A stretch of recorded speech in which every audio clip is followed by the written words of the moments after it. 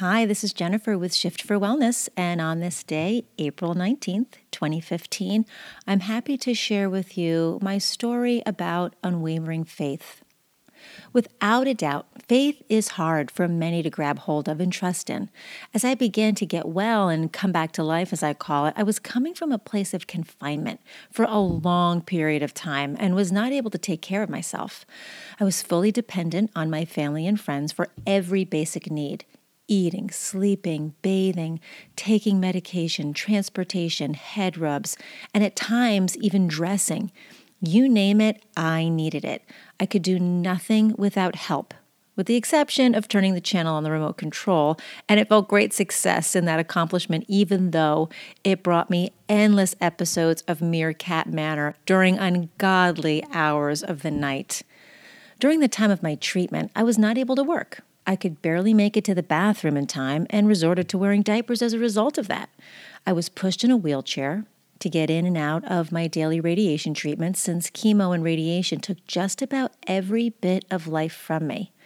I wore the same navy blue elastic jersey knit pants set to treatment each day because making the decision of what to wear was too overwhelming for me.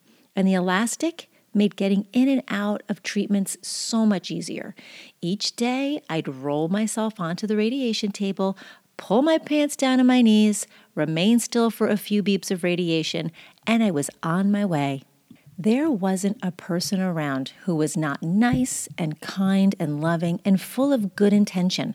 My mother created a sanitized sanctuary where no one could enter our home without good reason. And if you did, you left your shoes at the door, lathered up with hand sanitizer, and were told not to stay for too long. Typically, though, if you were not a family member, you didn't make it past Mom. She took whatever you had to offer and sent you on your way. No potential germs were making their way to her youngest cub, and she saw to that. Each day, the mail filled our mailbox with cards and well wishes, flowers and fresh fruit deliveries, and gifts galore. I was truly overcome with the outpouring of love that came from all areas of my life. I could never have imagined such caring and compassion could come my way. I never thought I mattered so much to so many. It was quite an awakening. Even now, as I share this story with you, I'm in awe of it all. And so very, very grateful to have been lifted up and held so tightly by so many wonderful, wonderful people. Steve was with me every moment he was not working. From the time I was diagnosed, he never missed a doctor's appointment. I'm not sure when he rested. The poor guy walked through each day like a zombie, his eyes swollen with the desperate need of sleep. Ask anyone who saw him day in and day out. He was my rock. Because he rarely left my side, I went through some major separation anxiety as I began to heal and was left alone in the house more and more. Getting well proved to be a lot tougher than I thought. When treatments were over and I prepared for surgery, I watched my body bounce right back to life just as quickly as it atrophied.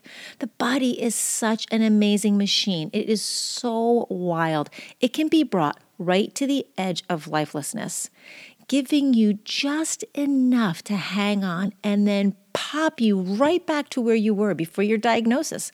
The only difference is you're never truly right back to where you were before your diagnosis. There's a change. There's a shift. I suppose if you were the same person coming out, you wouldn't have learned the lesson or lessons that were meant for you. Wrapped up in everything that you're experiencing, the universe is sending you a message, and we need to pay attention to that message. I always knew that I was supported, loved, taken care of, and being led to a better place. My faith never wavered through all of this. Now, fast forward almost 7.5 years, and my faith is being questioned yet again as my son makes the decision to be among many of our nation's bravest and join the Navy. How could I possibly question his path and allow myself to worry? I'm not a worrier. That's Steve's job. He worries enough for the entire family, my side and his. Worrying is not a part of my makeup. When the faith is strong, worrying is not part of the equation. How can I come from a place of so heavily, relying on my faith through one of the toughest times I've experienced, and then waver when it involves my children? Joining the military is just one more notch on the parental belt of concerns. It comes not long after first bus rides, boyfriends, girlfriends, questionable friends, driver's licenses, turning 18, smoking, tattoos, and alcohol. I have had more than enough practice in relying on faith when faith was all I had to go on.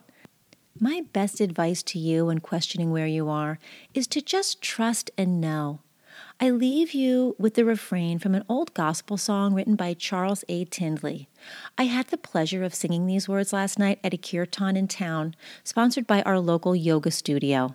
I had the pleasure to meet and sing with Garish and listen to the beautiful new songs on his CD, Sky of the Heart. I hope you feel these lyrics as deeply as I did, and enjoy the tears that roll down your cheeks. Leave it there, oh, leave it there. Take your burden to the Lord and leave it there. If you trust and never doubt, He will surely bring you out. Take your burden to the Lord and leave it there. Leave it there.